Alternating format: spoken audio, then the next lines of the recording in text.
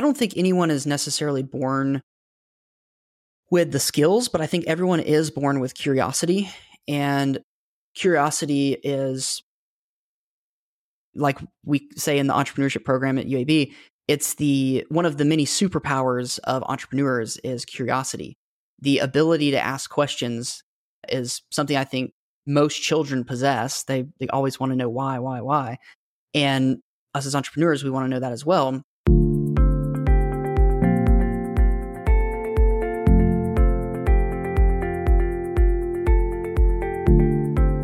Hi everyone, this is Joshua Hoffman, and welcome to another episode of the Masters in Marketing Agency podcast, where we deconstruct the why and how agency owners found their success and discuss a few things they learned along the way.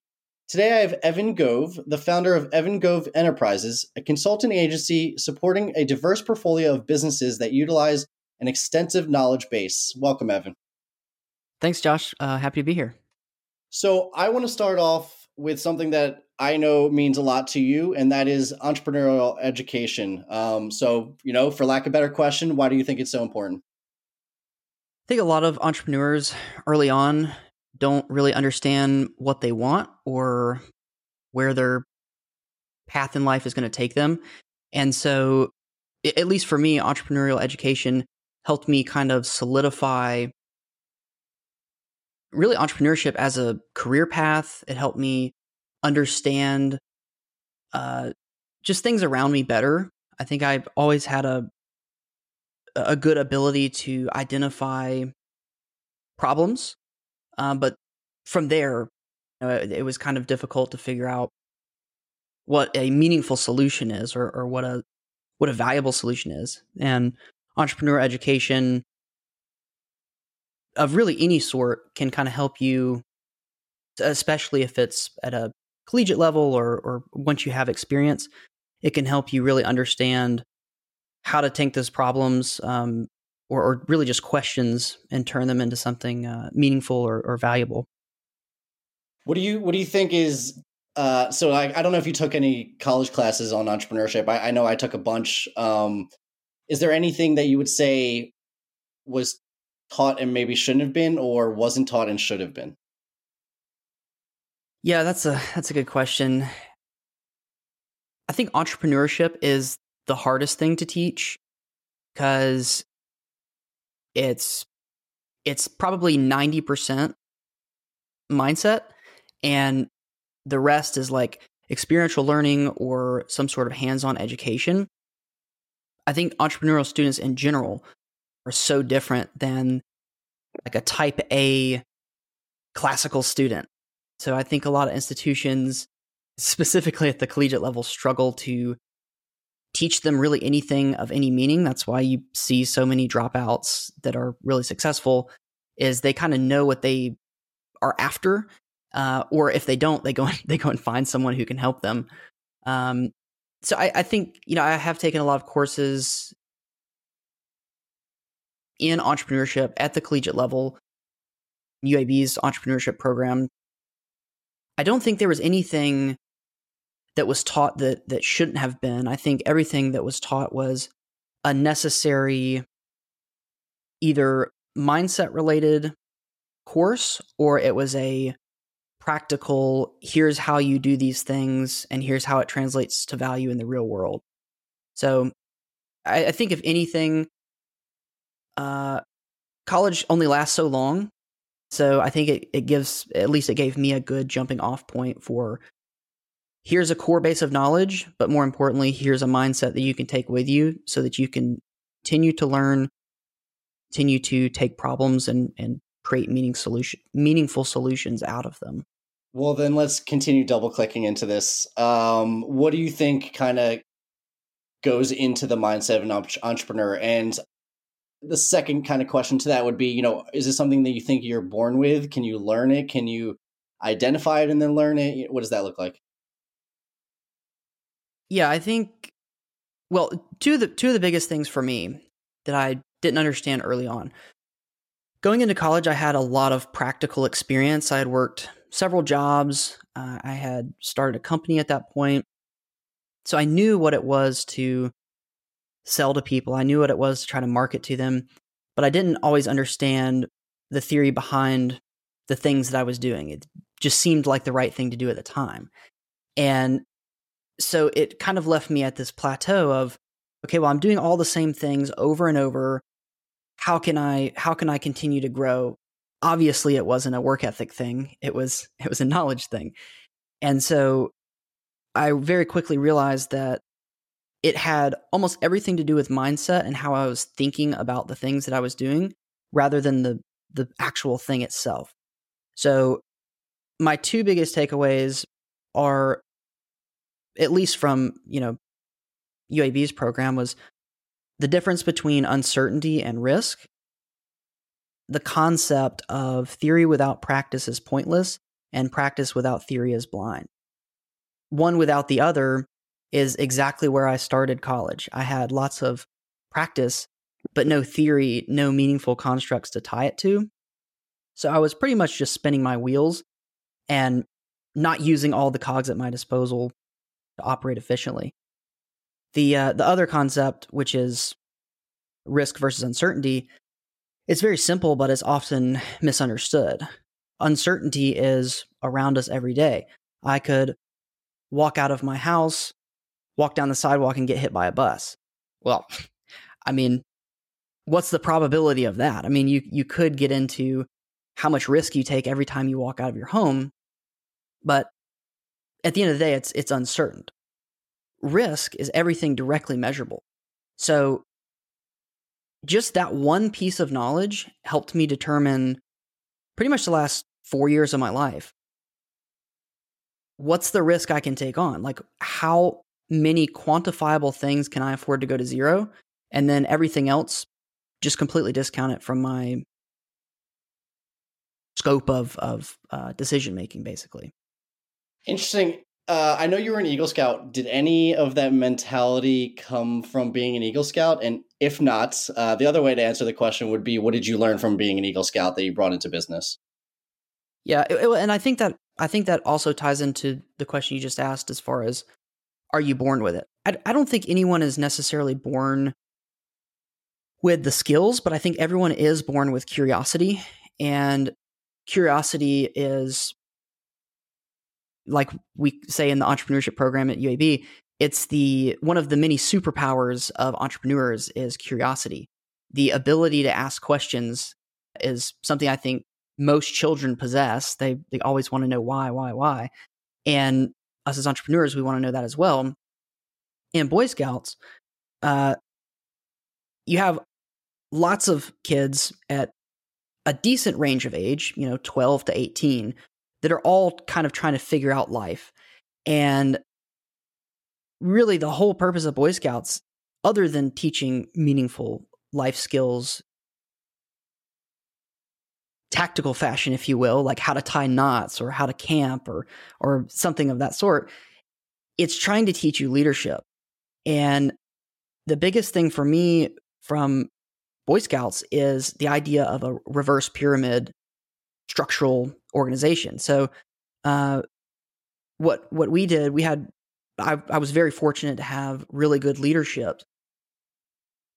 My scout troop, we had one of the largest in the area, and the way we ran the organization was, the guy who is leading, the troop leader, the Boy Scout, we called him senior patrol leader. The senior patrol leader was on the bottom of the org chart, the very bottom.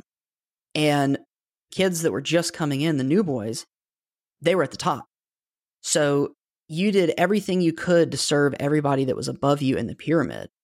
And by taking on that organizational structure, the guy at the very top was able, say there's one guy at the top, he's able to go to the guy below him. He's able to go to the 6 guys below him. And before you know it, you have a really efficient organization. And like, I see organizations now that are on the verge of a really successful growth or a product launch, but they have this completely flipped around. And as they grow, they struggle exponentially. As the company grows, they struggle more because they just don't understand, the bigger you get, the more your role changes into a leadership role. Yeah, no, I think that's really interesting, and to just latch on to the curiosity comment, I think it was Albert Einstein, but I think what he said is that he was no smarter than anyone else. He was just more curious, and he would ask the right questions, and he was so curious that that's why he would dive to the nth degree of learning something. So, no, I think that's really interesting, and again, the smartest person ever, quote unquote, um, actually said that it was not his brain, it was his curiosity that got him there. So I thought that was I know you also have a fairly interesting story. You kind of were talking about it earlier, but how you started your marketing firm. Can you share a little bit more about that? Sure. Uh, how far back do you want me to go on that? The first. However far you think it makes sense. Yeah, I mean, the first marketing I ever had to do was when I was 14. I started detailing cars, friends, and I realized really quickly, hey, I'm going to have to the word out that I do this to make money. My second kind of experience with marketing was when I started working for a bowling pro shop chain, and we realized there was a massive deficiency in the entire industry when it came to content marketing. And so I started making videos of bowling balls, basically bowling ball reviews before bowling ball reviews were really even that popular. We were doing them out of the pro shop, but we were taking sometimes random bowlers and just saying, "Hey, throw this ball, see what it does for you, and give us your honest feedback on it." And so that allowed me to take on a video marketing role for the entire company, which at the time was about 70 stores across the Southeast. And then from there, um, I decided, hey, you know what? I've kind of hit my ceiling here at this company, and so I'm gonna jump off and do what I'm already doing, but I'm just gonna find small businesses that need help with marketing. So that's what I did. My first my first customer was actually our biggest local competitor, which was pretty funny because my marketing pitch, or I guess my sales pitch at that point was, "Hey, I know you've seen the videos that I've been doing for this other company. I'll do the same thing for you. Here's my price." And it was the rest was history. What did you charge? What would you have charged now that you've learned a little bit more? Did you keep that business model? So I think most people will find when they start a business, whatever their first business model is not very sustainable. They're just trying to get out there and make money. So my first business model was I'll do the videos on a flat fee. I think at the time I was charging $250 for a video. And I realized really quickly that if I don't have some sort of retainer or some sort of recurring income, I'm dead in the water if something goes off a schedule or they don't release a bowling ball for a few months or whatever. So if I was to do the same type of marketing now, of course I do it from a different angle. I usually go into the company, figure out what their needs are, and then I go and hire someone to do the actual content itself. But to do something like that, I would probably charge 10 to 20 plus times what I charged however many years ago that was. So is the firm, it's just you, and then when you need additional help, do you reach out to contractors? Is that typically the model right now? Right now, yeah. I mean, right now I take on more of a consulting role. Back then, I was doing all of the fulfillment. I was doing like at our biggest, there was 4 of us, and helped me with sales. I had people help with content creation, scheduling meetings, and pretty much just running the agency. Now I can take my knowledge and I can package it in a way that it's more valuable if I help you find the best, just because my network has grown so much over the years. It's like, hey, well, this guy is 10 times better at this type of video or creating this sort of content. Let's work with him to get you. And what kind of businesses do you typically work with now? It depends. I've slowly narrowed my target audience. I think now I kind of stick in two categories. I stick in either service-based businesses that could be like a physical service, or that could be a digital service. And I don't really have a preference over either one. I think if you're talking from a digital perspective, software, for example, SaaS versus an HVAC company, they're both a service company, but they have drastically different expenses, and they have usually drastically different kind of marketing objectives. But I think a lot of the processes that are used in either industry can kind of be applied to the other. That's probably the let's go into that, because that's something I definitely wanted to talk about. I know you've mentioned before that you seek to turn problems into solutions through cross-industrial approaches, and I just wanted you to kind of break that down a little bit more and what that means. Yeah, I mean, it's kind of funny. I had a hard time really solidifying that sentence for a long time, just because to me it was just common sense. It was, okay, well, I learned how to turn this problem into solution over here working with this company, and it might have been a restaurant, a pharmacy, veterinary clinic, but then when I come over here to the SaaS business, it's like, okay, well, that's not even in your scope of what's possible, or vice versa. A lot of times technology companies are farther ahead than the more traditional service companies.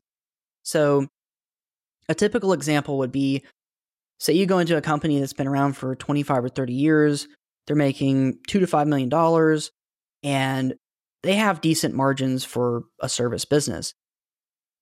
You go to a software company that's only been around for 8 years, maybe if they're bootstrapped, or 3 to 5 if they have some funding, and they're cranking probably at least the same amount, if not more, with higher margins and better operating systems. And so for me, it was really apparent that, like, okay, a lot of these companies, especially service-based, have no clue that if they just tweaked, like if they just sent email marketing campaigns, or if they just had some way of touching base with customers on a regular basis, they would be generating value basically out of thin air, which for them is completely foreign. A SaaS company only has the internet, attract these people and gain value, whereas a lot of these other companies are thinking, well, I've been here for 30 years, everybody knows that we're here, and they fail to leverage the internet to its fullest extent. Therefore, what do you think, when you're going to a new client or just talking with a business, what do you think that a lot of people are doing wrong? Yeah, I'm really careful. Especially when I was younger, I used to be quick to call out, "Oh, you need to fix this. You need to," uh, you know, you got to think people, especially in a first generation, sometimes a second generation owned company, they've been at this for a really long time, and they know everything there is to know about their business, about problems that they face, and type of customers that they're going to see. But that's also one of their biggest challenges. And it's like they go completely blind to it. It's like going nose blind to a smell. They go completely blind to, hey, we've had this kind of broken system for a long time, or we've had fairly high turnover for a long time. We just got really good at hiring faster and keeping up with the turnover, or we got really good at just dealing with the kind of broken, rickety piece of equipment that's really a liability. And so, yeah, I think if anything is the biggest mistake, or the biggest hurdle that a lot of these companies go through, it's not being open-minded, and again, going back to curiosity, not being curious enough about the ways that they can improve their business. That's the biggest one for sure. Yeah, no, I think that makes sense. And another thing that I guess I wanted to discuss is, I know that you have worked with a few businesses that maybe think that marketing is just for growth. and they're not using it for other aspects of their business. Do you have anything to share kind of on that? Yeah, that kind of goes back to the, not being open-minded and curious. There's I've worked with companies that they have this problem. Most of the time it's self-inflicted and they have no idea what the root cause is. So one company I was working with, look, we don't need to do any marketing, plenty of customers, really can't even keep up with the customers we have. We have a wait list. Yeah. And I'm sitting there like, wow, these are great problems. And they're looking at me like, we don't want more problems. Marketing equals more problems. And I said, well, why does marketing equal more problems? We're going to do the marketing for you. So how is that a problem for you? Well, we just told you we can't keep up with what we have. And so in 30 seconds, I was like, well, that's an easy solution. You need to market for more employees. You need to market for branding purposes so that people know that you are hiring because you can't keep up with business. Hey guys, we have so much business right now. We're on a hiring spree. So I see that, especially in smaller companies, I see that more than most people would actually believe. Yeah, I think that's really important because I think the lesson to take there is marketing is not just for net new sales, right? Like marketing can be applied to multiple aspects of the business. And a lot of times if you are able to highlight the issue, whether it be we just need more people in here, you can use marketing to solve that pain point. So yeah, I know we talked about that before and I thought it was just really important to kind of mention. Switching gears here, talking about just data and reporting and tools. Do you have any thoughts on data and what tools do you use? Yeah, I mean, obviously data is important. If you're not tracking it and it's not measurable, what are you doing? There's that's a huge mistake that I think hinders a lot of SaaS companies early on is they're not sure what data to actually track. And then once they have the data, they don't know what to do with it. I think some of the best tools as far as tracking, just from a broad perspective, if you don't have much analytics experience, but you want a tool that kind of grow more into, I think Google Analytics is great. Tools like Mixpanel or ChartMogul, they're fairly popular, but they're popular for a reason. They're really good at tracking lots of metrics and down to like the nth degree if you're really trying to squeeze value. And there's been others I've used over the years, but those are kind of the main ones. And if you had to teach something to other marketers, what would it be? Whew, it's a good one. I think from a macro perspective, on the broadest level, it would be how to value what you do properly. I've seen so many really incredible marketers undervalued themselves for many, many years, and it really stifles their career. And I think they could help a lot more people if they realize that, instead of charging $2,000 for this, why is it not $4,000? Now you have more margin to do more marketing. You have more margin to hire better people to replicate what you do. And really the whole marketing ecosystem becomes better. Really whatever industry you're in becomes better because of it. Yeah, no, that was great. And a couple more questions. What do you enjoy talking about the most that you normally don't get an opportunity to talk about? Well, it depends on the setting. The setting, I think the setting that I'm in the most is, I think most days I'm either by myself or talking to business owners. If I'm talking to family, if I'm talking to friends, I don't have many. A lot of their interests have nothing to do with what I'm really passionate about. Even day to day, I really don't feel like I talk about what I really enjoy enough. I mean, at the end of the day, I enjoy business. I enjoy business growth. I enjoy innovation, marketing, sales. So really everything to do with growing a business is what I enjoy. And this is the first year that I'm really making a push to have more conversations like this and to talk more about it because I enjoy it no matter the day, the time, the setting, whatever. Yeah, I know. I think it's obviously really important to find those people that connect on those subjects. When you start saying that kind of stuff to someone who doesn't want to hear it, you just see it go. Phew. So I hear it all. Last question is any kind of book or podcast recommendations, and that can be business, marketing, doesn't have to be kind of anything that you find entertaining Yeah, or valuable. I try not to read or look at anything unless I feel like I'm getting some value out of it, I'm the same.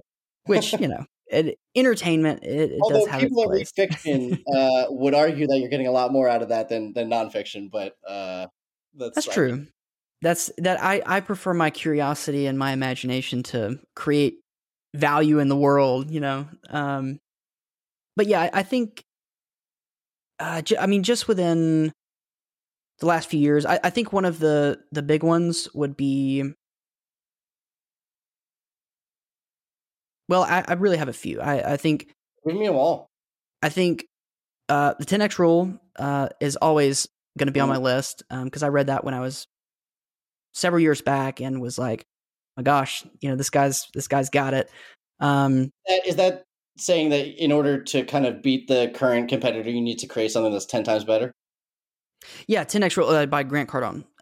Basically, like whatever you think you want to do in life, it's going to take 10 times the effort, 10 times the money, 10 times the commitment, and like that's just what a lot of business owners don't get. It's going to take way more than you think. So 10x is that. Is there a little bit of like, had you known that in the beginning, then you wouldn't have gotten involved? Or is it just either way, you should just know that this is gonna be harder than you think? I think if anything, like I think true entrepreneurs see that as like they see challenges as exciting. And so I've really always seen challenges as exciting. Now my challenge is how can I find the highest leverage thing to do so that I can play the game at a higher level? So, 10x rule, millionaire booklet, that one's great. Also, Grant Cardone. $100 million leads by Alex Hormozy, or really anything written by Alex Hormozy is fantastic. Those are kind of my big ones. Of course, there's lots of Atomic Habits and like just books on like self-discipline. But I think as far as business specific, Alex Hormozy. That was great because it's funny that you mentioned Atomic Habits. One that's probably the most recommended book in general for this, and of course, I want to hear which books are brought up more and more.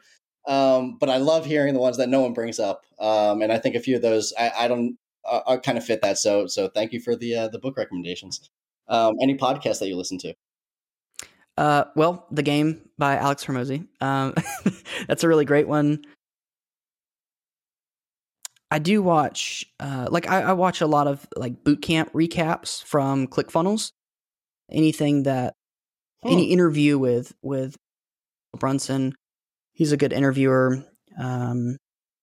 Usually shares a lot of good insight. Yeah, I think I get more value out of like the recaps than the actual podcast, unless it's like a podcast interview where they're really diving into a subject.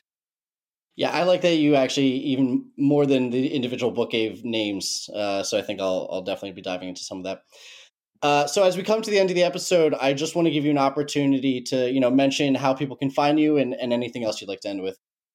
Yeah, sure. Of course, I'm on LinkedIn, Twitter, Instagram, Facebook, everywhere at Evan Gove. My website's evangove.com. Pretty simple. Emails, evan@evangove.com. So if you're a company that is grow, you're kind of plateaued, whether you know what the problem is or not, that's what I do best is figuring out where you're currently at and how to get you to where you want to be fast and as efficiently as possible. Awesome. I thought this was a great episode, and I really appreciate you coming on the show, and I hope everyone has a successful day. All right. Thanks, Josh. Thanks for listening to the Masters in Marketing Agency podcast. I hope you got a ton of value out of this episode. And before we go, I just want to thank our sponsors, DevNoodle. DevNoodle provides marketing agencies with the ability to offer their clients unlimited website design, build, and management services with fixed monthly plans. If website design, development, and maintenance is holding your agency back from growing, please reach out to us at devnoodle.com, where we make websites easy for you and easy for your clients. devnoodle.com.